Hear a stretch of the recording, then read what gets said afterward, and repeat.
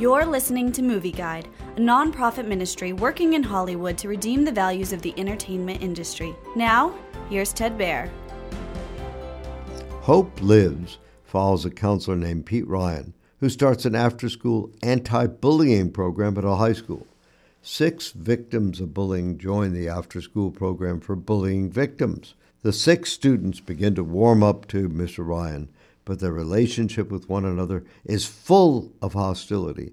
After weeks of activities and talking with Mr. Ryan, however, the group begins to resolve their conflicts and prejudices about one another. Mr. Ryan is working on overcoming tragedy in his past, but he finds joy in helping the students.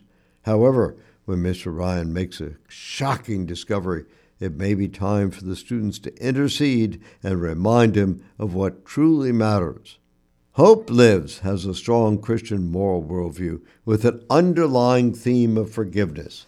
The story is uplifting and features prayer and Bible reading. The production lacks some polish, and the performances sometimes leave a bit to be desired. However, ultimately, the movie's uplifting story and message is what viewers will remember. Hope Lives contains intense bullying scenes and some crass joking, so Movie Guide advises caution for older children.